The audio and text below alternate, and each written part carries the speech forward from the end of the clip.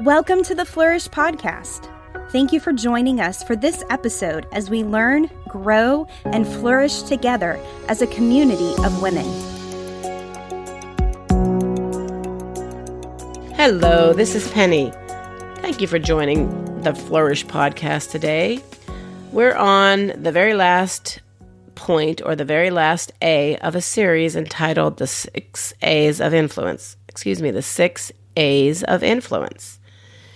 And we've done so far, the very first one was attention, showing people attention.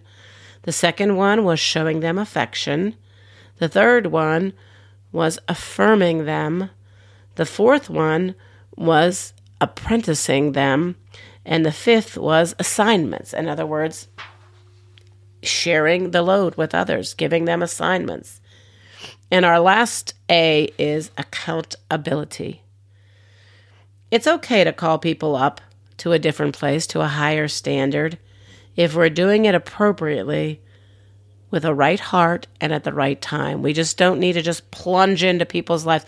Unfortunately, back in the day, I seemed to be sometimes like a bull in a china shop.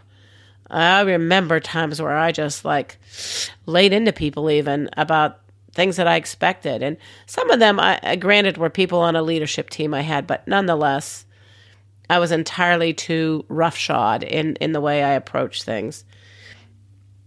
Thankfully, I've learned a few things since then. So it has to be, the timing has to be right, the heart has to be right, but it is a good thing to hold each other accountable.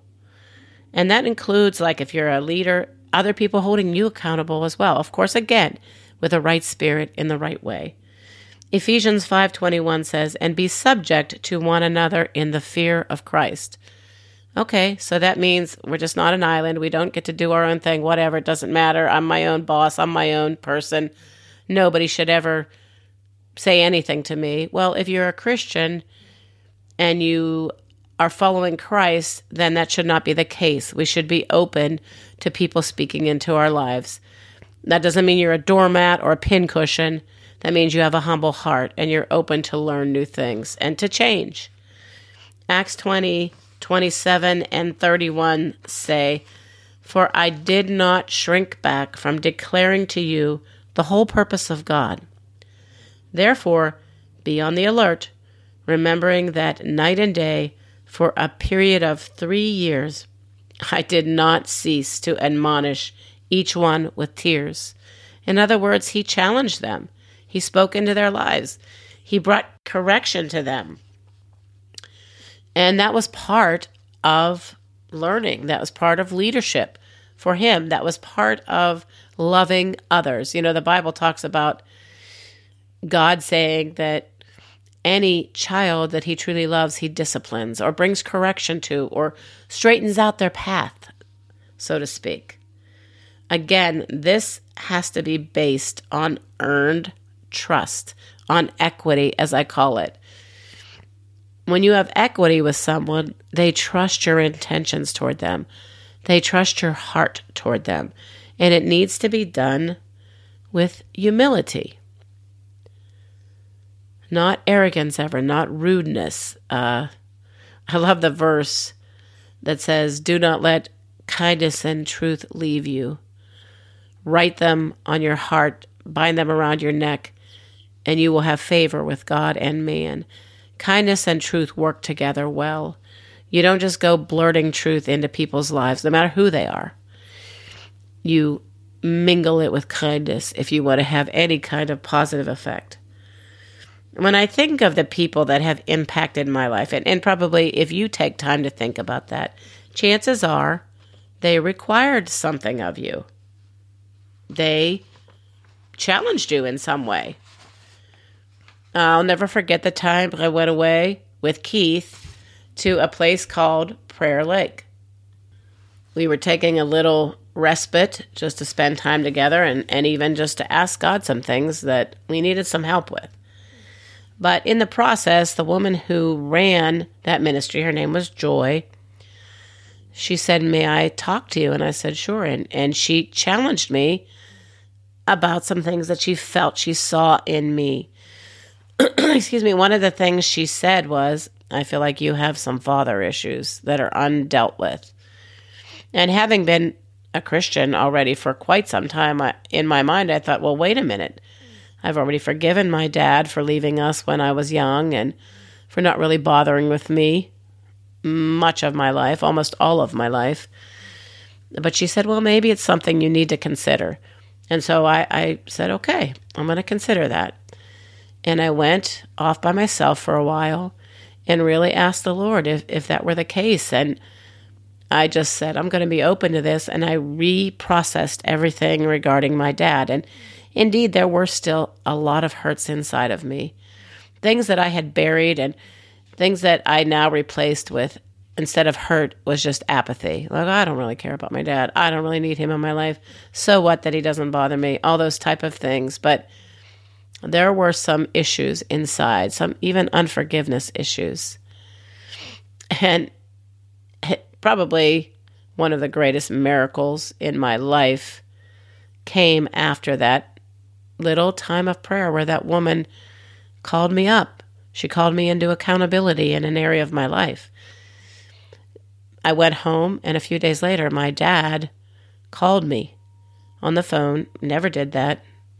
Ended up being the beginning of a year and a half process where God did such a miracle between my dad and I, to such a degree that when he died a year and a half later, I spoke at his funeral about God returning the hearts of the father to the children and the hearts of the children to their father.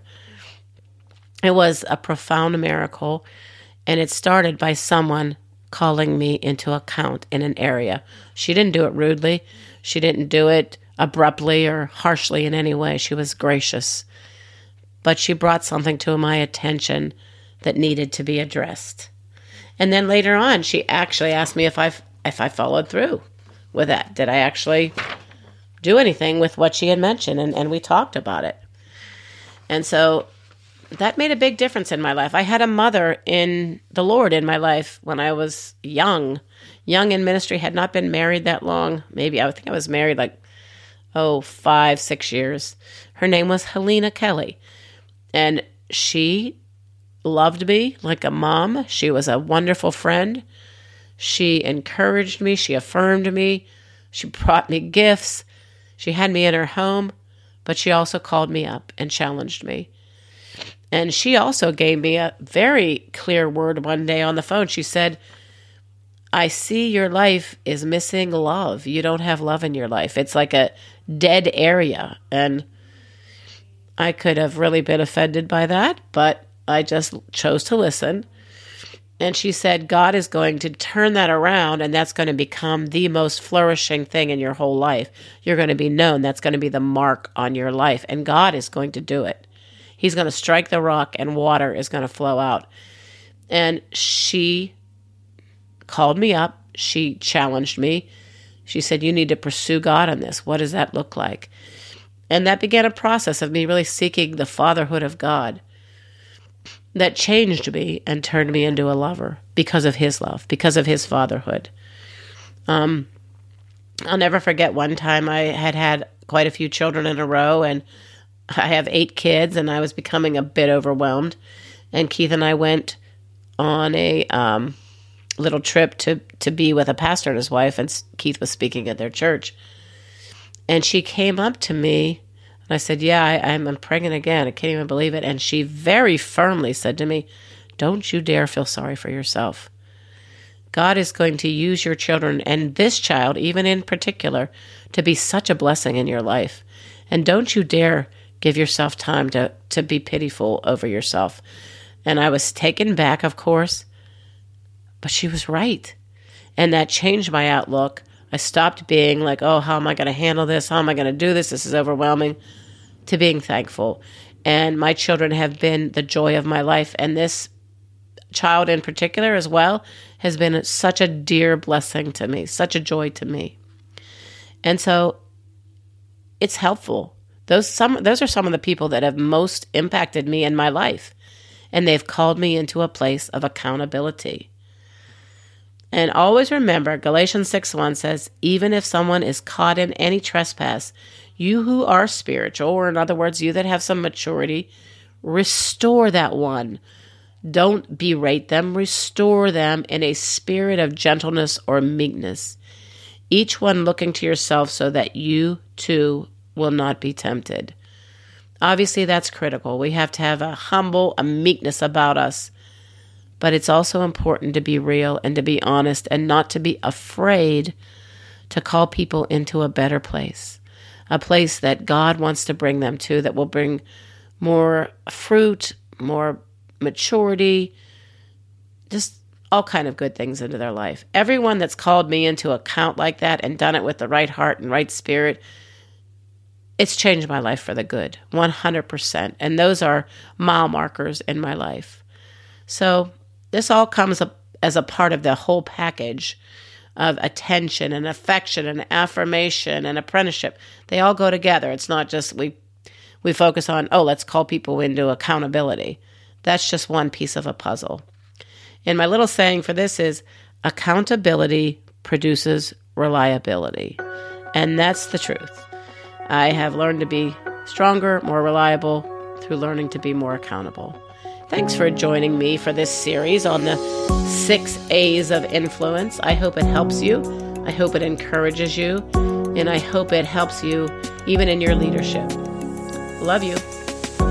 Thanks for listening to the Flourish podcast. Make sure you subscribe so you don't miss an episode and share it with your friends. For more information about Flourish, our annual conference, or to join our community of women, visit nrpflourish.com. See you next time.